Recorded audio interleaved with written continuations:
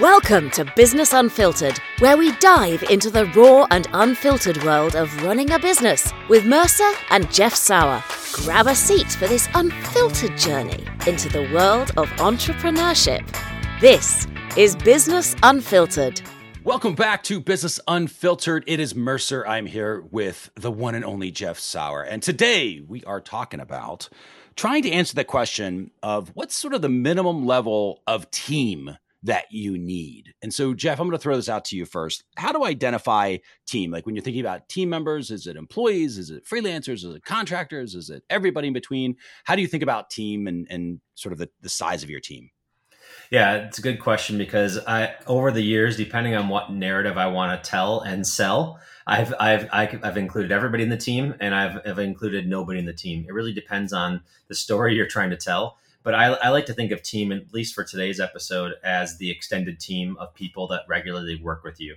Now, this can be maybe it's a series of contractors, it's preferred contractors who you go back to over and over again, and it's the resources who have the continuity along with you while you're building your business. That's how I like to look at the team in that perspective. So it's the continuity, and so that to me is a combination of employees, if you have employees. Full-time W-2 type employees. It's also your contractors who you go back to over and over again. Could be somebody you've hired on Upwork 100 times. Could be somebody that you're directly paying through your contract system. Could be somebody you went through a formal hiring process with, or somebody you went through a gig process with. And that's sort of how I look at the team. You could also include people who you've done it with one-offs if you want to tell a narrative that your team is bigger. Like I've seen people who say, I have 150 employees. And I was like, oh, that's crazy. I'm only at like 6. Like, where are they all at? And it's like, well, we have 114 people in the Philippines in a call center. It's like, okay, well, that to me is a little bit different than 115 full-time W-2 salaried employees in the United States, right? So You can do a lot with those numbers in order to indicate what your team size is. And a lot of times it's fitting to the narrative you're trying to put out there.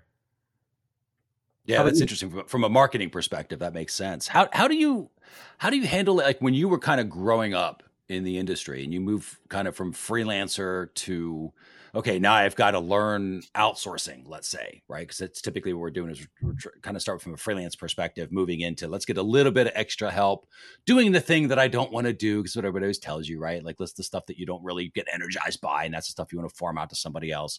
So like, how did you sort of determine like, okay, now I need somebody and it's worth, because it's a for the most part, not always, depending upon where you're hiring, but it can be a decent size expense from an investment perspective. So like, how do you prep yourself to be like, okay, now I've got to bring in an actual human being to help me versus some other method, like a vendor or, some SaaS product that automates it or something else. Yeah. So I think there's two things. One is if you've banked money, whether it's in the current role or a previous role, that makes it a lot easier. So in preparation for this current business, I banked a lot of money. I banked 5 years of my personal expenses and had that just sitting there and just knowing that it's going to take me a while to start the business. And so I had enough bankroll that I could either choose to spend 5 years of my current lifestyle or maybe 2 years with other people on board to get there faster, right? So I had the bankroll to be able to do that. Not everybody does. I realize how fortunate I was and how forward-thinking I was to do that. So I'm not saying that's typical, but that is one way to do it. The other one is, and this has also happened to me, is investing a little bit outside of your comfort zone. If you don't have the bankroll, then you are basically making a choice of how long the runway is to hire this person. So the way that I shortened that runway at first was by hiring apprentices. I hired apprentices at the, low thousands of dollars a month, as opposed to where that person with that skills might be $5,000, $10,000 on as an employee. And I gave my own, I helped them. I basically taught them how to do the job and gave my time in order to get a less expensive resource. And then eventually, as they blossom, a lot of people are getting paid significantly more or have moved on to other roles. So those are the two ways that I can see getting outside of your comfort zone at first. It's either you have the bankroll, and that's something. If you have profit in your business, that is the ultimate bankroll. If you don't, then it may be your savings or something like that to get somebody or faster. The other one is hiring outside of your comfort zone. So if you can afford somebody for 3 months, hiring them, and then just figuring it out over the next 3 months, how you're going to be able to afford them for the next 9 months.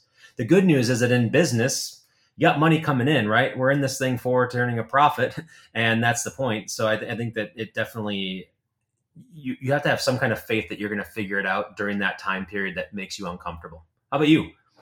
Yeah, it's kind of the same. I mean, there's no way around that uncomfortable, like, oh my gosh, what am I doing? Like, I'm a grown up now. When it comes to that, like, you start to feed this sort of additional expenses, and payroll tends to be one of the larger expenses that grows the fastest, right? In a lot of cases, and so it's like that number becomes real fast, and you start going like, gosh, I remember the days very clearly when I was like, if we just make $3,000 this month, I'll be so happy. Like, and just because it was just me, right? And it was like, oh, that's going to cover the bills. That's going to pay the rent. That's going to get things going. That's going to give me another month where I can continue to play the game and grow the business. And I remember that feeling. And now emotionally, that's a substantially different number now in my head, where I'm like, if we just make it to this today, right? But it's that same emotion of like, I just got to cross this number to make sure that the basic bills are paid and we can play again for another month. So I don't think it ever goes away, that feeling, but the numbers certainly change as you're going through it. We started the same way though. It was like, I eased it into hiring part-time to begin with. We were doing outsourcing in the Philippines, which worked out really well for us. And it was just like, okay, I need somebody to help me write a blog because I don't have time to do that or the will to do that. So I could direct them. And we sort of brought them in, that perspective. Eventually we moved into a video editing role because that was definitely something where it's like, even though I can do it, should I be doing it? It's the best use of my time, or can I be out there doing more things like this and producing more content to attract more eyeballs to the website? So it's like, well, I'm going to free myself up from doing this video editing. Not that I can't do it, just that I shouldn't be doing it, because now I can free up my brain to do other things that are going to be more valuable for the organization, right? For the business. So we started moving into that, and that stuff started working out pretty well. As long as, I think the trick is, it kind of goes to your point, you're measuring against how things are supposed to work. And that's why I think a lot of businesses just don't do that. They try things because they were at some mastermind, and let's face it, they listen to a podcast like this and they go, yeah, it's a great idea, I'm going to go outsource now. But they don't have a forecast of how that's supposed to work, what the results are you're supposed to get from that person in a period of time, and thinking that through, because some of them don't have the runway when it comes to like, oh, it's going to take 6 months for this person to get up off the ground. But if you don't think that through, right, you're going to go broke. You're going to go cash poor doing that and have to live off credit cards or something, which is not a comfortable place to be. So I think there's a little bit of that planning ahead, going, okay, what am I going to do with this role? And how is that going to free me up to pencil to make sure that this whole thing makes sense for the investment? And then managing to that process, let's say over 90 days. I don't think you need to do it very long, but over the next 3 months, here's what should happen if we are doing this thing. And then personally, whenever I hire anybody, I'm always, for sure, no matter what, 3 months. I didn't even think about the hiring decision till 13 weeks later. And at that point, I know they're either going to work out phenomenally well. And you typically know within 8 weeks, to be honest, but I always kind of have that mental note of like 3 months, it's going to take them to learn kind of where the virtual bathrooms are, so to speak, and how the company operates, and get into the company culture and how we use everything.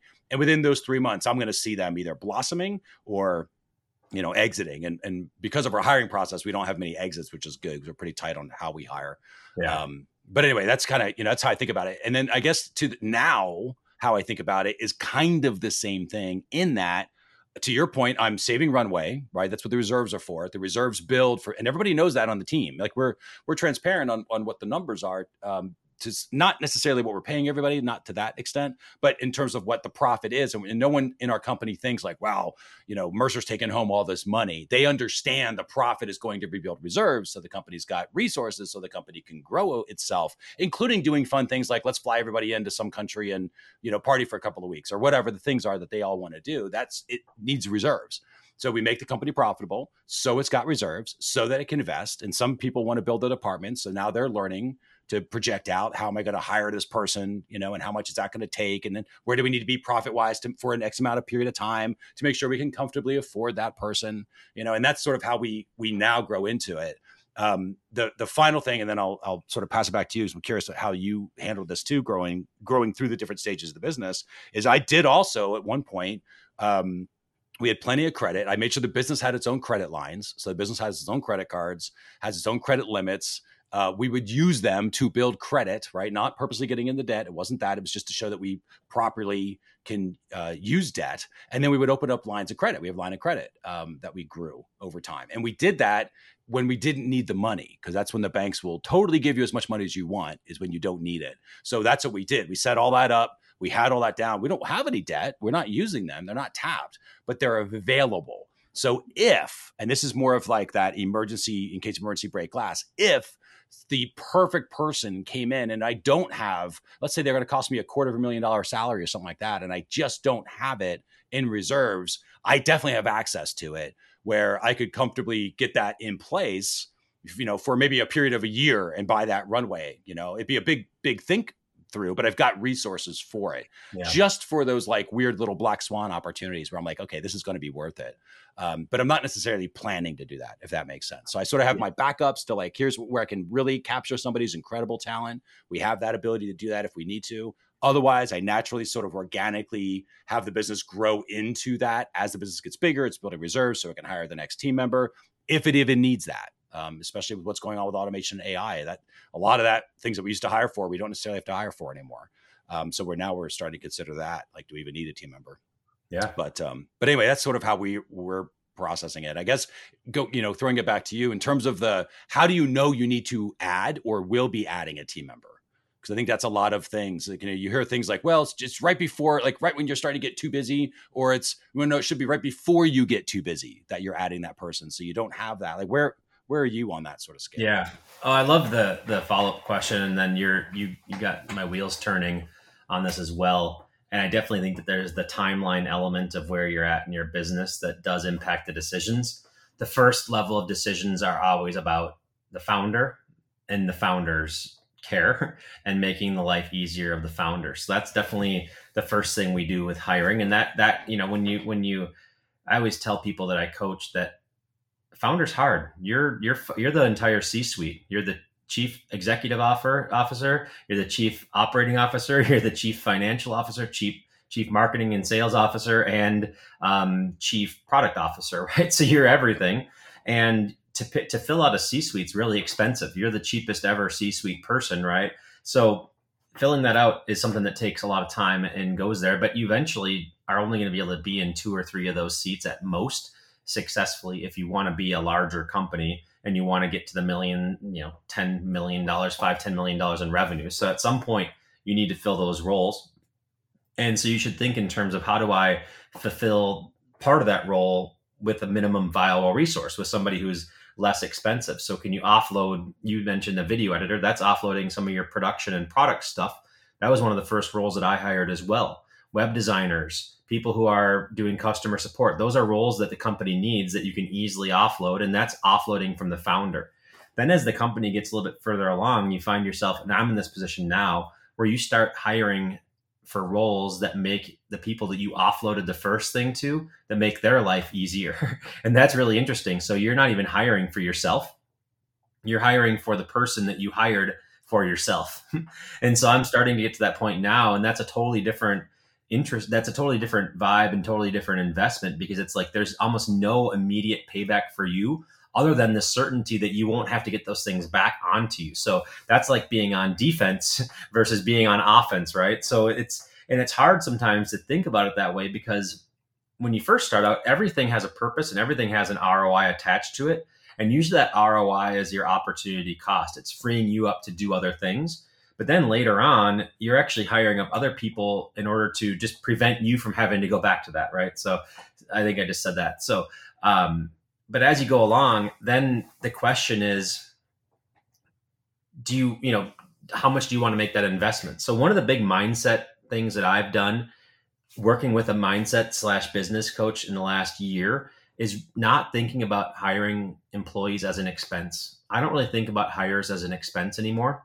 I look at them as how much money can it make, right? So some of these are direct money making roles like sales and marketing and stuff like that. Like I was hemming and hawing about hiring our director of marketing almost a year ago from the time that we record this. And I was like, man, I don't know if I can afford that. And I talked to my business coach. He's like, what do you mean you can't afford it? A marketing director makes you money.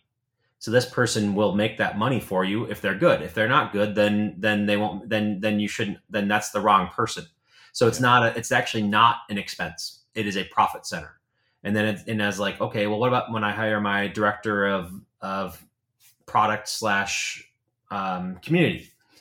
Moneymaker. I was like, that's interesting. That is a moneymaker because of retention and things going in there. So like basically now I look at every role that I hire as an opportunity to make more money. And the question is, do I invest in them before I make the money or after? This is where I love your idea of a line of credit. That's basically saying I'm giving myself the ability to invest in this role that's going to make me money, but not have to make the money first in order to invest in it. So you're using somebody else's money to make yourself money. That's leverage, right? So I wrote down a topic of leverage and leveraging things. I did something similar. So I took a loan, a low interest loan, something that was available from the SBA in order to have that war chest in my bank account. And now I know, basically that I bought the runway at a very, very low interest rate, knowing that if I pay 2% on something, I can make 10, 20, 30% a month on it just by using it. Right. I know that if I have this money, I can leverage that. So I'm basically doing the I don't know if you call it arbitrage or just the float on it, saying I'm taking somebody else's loan at 2% and turning it into a 20 to 30% return month over month. That is leverage. That's brilliant. That's like the type of business moves that the people who get to be where we want to be, those are the moves that they make. Yep. Making the move of like, oh, this is my money out of my pocket is not really going to get you to that point. Right. And so that's something that I've already taken action on, because just knowing that gives you that level of certainty that you don't really need to worry about, right? You have a long term to pay it off. It's not that high of an interest rate. And do you have faith in yourself to bet on yourself that I can produce from 2% to 5%? Absolutely, I think you can. And so that's a no brainer at that point. I love that. And that's how, so we did the same thing. Like our marketing director, a guy named Omari, that works with us. He started as a contractor. It was kind of like, we didn't have the funds to afford a decent full-time salary at that time, right? Not to comfortably afford that. We had a line of credit. We could afford him from a vendor perspective, and he was just 1099. He was coming in to help us out, and that was the deal. And he was like, okay, we'll do this for 6 months, and then we'll see where we go. Does this make sense to continue? And after 6 months, it was, as we were getting to that, it was like, okay, it starts to make sense to continue. Let's do that. And then at a certain point, I went to him, and this is where I took on additional expenses for a team member, but it was to sort of work with him and say, listen, like, we've done this vendor thing for a while. And at a certain point, we were getting the majority of his attention anyway. So I'm like, listen, if you want more money, there's only one way for you to get it, which is you're going to have to charge me more, right? As a vendor, like you have to do that. And because I'm not just going to give you extra money. Like you're going to have to charge more for it. Every time you charge more, I have to think, where else can I get this as a good entrepreneur? So I said, but if you come in as W-2, like at the end of the day, I think most of your focus is with us anyway. I understand the idea of wanting to be your own boss and all that stuff, but do you really want that? Or do you want to be in a company where you have all the control, the freedom, everything you want? Except I'm dealing with the BS stuff of payroll and taxes and 401k plans and everything else. And it's my job now as the team lead, right? The team manager, to make sure that you're making more money through bonus plans and whatever else. And it's my job to make sure that you're getting what you need. And then I'm going to help guide you, obviously, to be able to create an environment that we can all do that, sharing the proceeds, assuming you're getting the results we want. And that's exactly how we sort of stair-stepped in from taking somebody that we could not have afforded from day one and moved it into a something that we could easily afford because of the line of credit trick, right? Which was just like, hey, we're going to do it. If it doesn't work out, worst case, I pay it off. Worst case. At best case, it's bringing in money. And I'll talk about that in a second, because that's a really smart insight. And then just, okay, now how do we evolve that? We didn't just keep it on, well, it's a vendor relationship, because I could have done that. And he could have been maybe happy with what he was doing. And maybe he could have been, focusing on us, but I didn't feel like I had that connection with a complete unlock. Right. And so that's where when we think about it, or I think about an expense specifically, it's for one of two reasons. I only get two payoffs. One is it's either an efficiency unlock. In other words, I'm making things easier for something or someone, And the other one is it's a revenue unlock. In other words, if I do this, I'm going to have a better average chance of additional revenue coming in. In a perfect world, it's a combination of both, right? The expense we're putting in is going to bring us additional revenue. It's going to allow us to access revenue we couldn't otherwise access, and it'll produce it in an easier way, right, than what we're currently doing. That's a perfect sort of expense investment. But in Amari's case, it was, hey, we're gonna do this revenue unlock in the beginning because him as a vendor coming in, and then it moved into, okay, I'm going to invest a little extra in him. We're going to move into W-2. Yes, it's going to cost me more because I'm paying payroll taxes, everything else now, but it becomes an efficiency unlock because he's really just truly dedicated to the team, builds his own. Now he's got his own department that he's building out and managing and all of that stuff, and could give him the growth that he needs. So we sort of grew a team member from essentially freelance, on his own to coming in through that using these different techniques, which has been pretty useful for us. And it made it so that it wasn't destructive to the company. Because I think a lot of that can happen where you take on too much and you can't afford the salary of the person. And you try to commit hoping that, well, they're going to be a superstar or rock star salesperson or something like that. And that doesn't happen typically, right? So I try to make it so that I can comfortably afford it. So I don't have to worry about, for sure, the first 13 weeks, for sure. I want to make sure those are covered. And I don't ever have to think about that. Like I try not to put myself in a position where it's like, this has to work or it all goes down, right? I try to have multiple, points of paths to success with that stuff as I'm expanding out. Yeah. I love it. And the funny thing is that's exactly how I became agency owner. I was a contractor with an agency and we had a lot of synergies. I saw that they had this infrastructure of things that I didn't really know how to do, like making payroll, like having an office, like having computers and stuff like that. I didn't really understand that stuff and I didn't want to take it on. I was like 23 years old. But I knew that my skills would make them better as well. So I just they didn't propose it to me. I proposed it to them. I was like, make me your partner and I will make you rich. And that's cool. How I love that. I got some of the equity in it too. And that allowed me to, when we sold, I got money every point of the way, which is amazing. So I think that is a great arrangement. Entrepreneurship's not for everybody, and the risk, the challenges are really hard. So for some people who want to be entrepreneurship adjacent, that's all you need, right? Is just like, hey, you can ride the wave with me. You won't have to, I'll become your best client, but beyond that, we'll come up with these other things that will make you wealthy beyond your dreams. I'll probably get more in the end, but that's because I took on more risk, right? Yeah. And I think that a mature conversation out there, it can happen. And I think that actually being a great number 2 or number 3 or in the C-suite, like we talked about earlier, of a growing company is about as good as it can get, right? So definitely on the mature side, but you can buy your way into having your CMO gradually with the method you talked about. So that's like a master class in getting value each step of the way and increasing that value. Now, is that guaranteed to work? No, I've hired people who I wanted that to happen and it didn't happen. And I had to let them go because they weren't growing into the role that I wanted them into. And it was costing me something not having that role filled. Or they left because they didn't want that, right? They wanted parts of it, but not all of it. Right. So I had to let them go or they left, and that's natural. And that can set you back as well. Right. So you are putting eggs in the basket.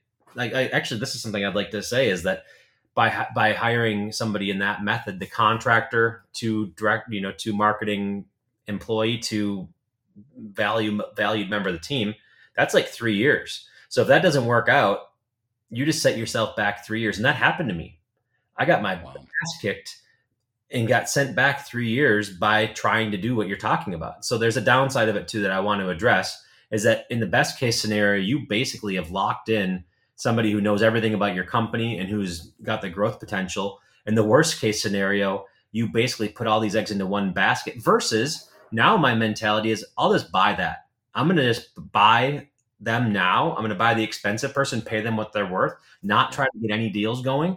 And I'm going to use this line of credit as the way to justify buying it, because buying it will have a return on investment. And so my attitude has changed, probably because I got burned. In that, right? And so it makes a lot of sense. I got two questions on that because I think it's important. One is knowing what you know now.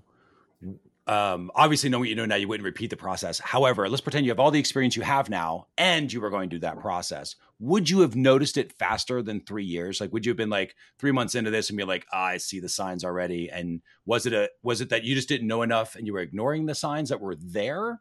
Or is it like, no, I would never have known it would really be 3 years till I could, even knowing what you know now, like there were no early signs. So like, I guess that's my first question is, what, is there anything that you would recognize now, like to pass on to somebody, be like, hey, look, there's definitely word, like the marketing guy specifically, he's like, I want to be a copywriter. I don't want to be your director of marketing. He was outright with it. I was like, oh, maybe he'll come around to it, and he just wasn't happy in doing that. He wanted to be a copywriter and that's it. And now he's a copywriting consultant and it sort of came to a head. And I ignored it to the point where there's definitely some sentiment in my mind that I feel like I got a little bit screwed, but also I should have seen the warning signs sooner. So I take responsibility in everything. I think that I should have just acted on it sooner. I didn't act on it sooner. That's the problem. That's now, always with entrepreneurship though, right? Yeah. We have so many lessons of like, if we had only done this. Started out as an entrepreneur or as an apprentice, and then was there, and then I had a kid, and I was like, I want to have team continuity while I'm taking time off, while I'm moving across the country. So there's just a weird things going in my life that made me hold on a little bit longer. I'm sort of insulating myself from that now. So yeah, I think I could have made a decision faster, but I don't know if I would have decided differently. I think that I definitely should have either come up with an ultimatum or arrived at hiring a true director of marketing way sooner though. That has made a huge difference, a director of marketing versus a copywriter. Somebody else can take some of the weight versus is waiting to be like, have you carve out something on their plate. That makes sense. So the other question I had to kind of to close the loop on that is now that you've learned, right? Now you were of the mindset of, listen, I'm going to save the money and I'm going to hire the right talent. And you'd think differently, obviously, right? You're like, I know it's going to be a chunk of funds. That's why we're building the reserves for this chunk of funds. And we're going to put in a salary because I'm going to hire somebody. I'm not going to grow them. I don't have time for that. I need to take somebody who's already grown themselves and they're doing the job. They're just doing it for somebody else or somewhere else. And we're going to plug them in an organization. That's going to cost more. For you to make that decision, do you think you could have made that decision with the confidence that you are currently making it without having first gone through that initial 3-year debacle where you sort of like, in other words, can you only make this decision now because you have that experience that sort of says, well, now I understand that's not a good path. And I'm trying to think about the person who's listening to this going, well, I haven't, like, if I have that opportunity, should I try to onboard because they have literally one story where it worked out, one story where it didn't. The one obvious difference is my relationship with Amari was the exact opposite. He was a copywriter who wanted to learn how to do director of marketing. He was the exact opposite. So he wanted to grow in that position. So that worked out in our head. Well, so the answer is, yes, I could have done it sooner. I could have made the decision sooner. I didn't have to go through the failure. If I would have had my coach, he would have failed for me. I think coaches are great. They fail for you. This is why I've gotten into coaching and why I'm a pretty good coach, because I've done all the F-ups and I've failed for them. So I can prevent them from doing that. Also, I just try to study other people. Like my brother, he started a new company and he got funding. And he hired like 40 people in the first year. And that's insane. Like, so it's like, that is possible. You can hire 40 people. Such a different world. Yeah, it's a different world. Right. And so that's a funded company, but he went and got his MBA. So like an MBA is an MBA is your coach. A coach is a coach. Probably not YouTube, but trial and error is probably the least effective way of doing things. So doing that the way that I did it is the worst way to do it. And so that's why I've just started to admit that I need somebody to help me see the angles where I don't need to have primary experience. For a long time, I called myself the crash test dummy of digital marketing because I tried everything and I can tell you what works or not. I'm actually sick of taking the damage. I don't like doing that anymore. So I don't want to be a crash test dummy. I want to be a smart business owner. I love that. What a great final thought that was. I love that. That's perfect. So switching from crash test dummy to like a real live business owner. Be careful what you ask for in marketing because you might just get it. I think that's great. I didn't know that. That's awesome. So yeah, well, with that, I mean, any other final thoughts you want to add on to the topic before we officially just sort of wrap it up? Yeah, I think this is a good one. There's a lot of meat on the bone on this one. I think we could probably do a follow-up on it too. I've already written down about 3 or 4 more ideas for episodes. I did too, especially around the coaching is like, how do you know you need a coach, and how do you take advantage of them? Because I think there's a lot of that out there too.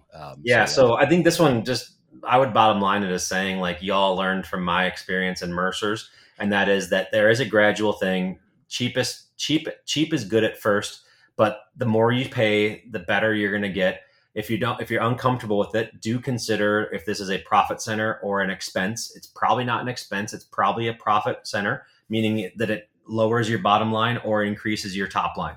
Because those are the things. This is a profit center. Even if it's somebody you mentioned that takes over the operational piece, that frees up your time, that can be a profit center because it allows you to make more money. They're not making money for you, but they're allowing you to. Those investments are there. Think about things that are readily available, like lines of credits, SBA loans, stuff like that can help you bridge when you're uncomfortable. And that can hopefully give you enough comfort where you'll make the decisions that you should be making or that you desire to make sooner versus waiting until the last minute. I love it on all counts. And I'll just second the thing on the lines of credit and building up bridges, financial bridges that even if you don't need them now, you might in the future. So you might as well build them up as you can. And with that note, we'll go ahead and wrap this one up. Thanks again for listening to Business Unfiltered. We'll see you in the next episode. And that's a wrap for today's episode of Business Unfiltered with your hosts Mercer and Jeff Sauer. Be sure to subscribe, leave us a review, and tell a friend what you've learned today. Want to connect? Visit us at businessunfiltered.fm. This has been Business Unfiltered, always unapologetically honest.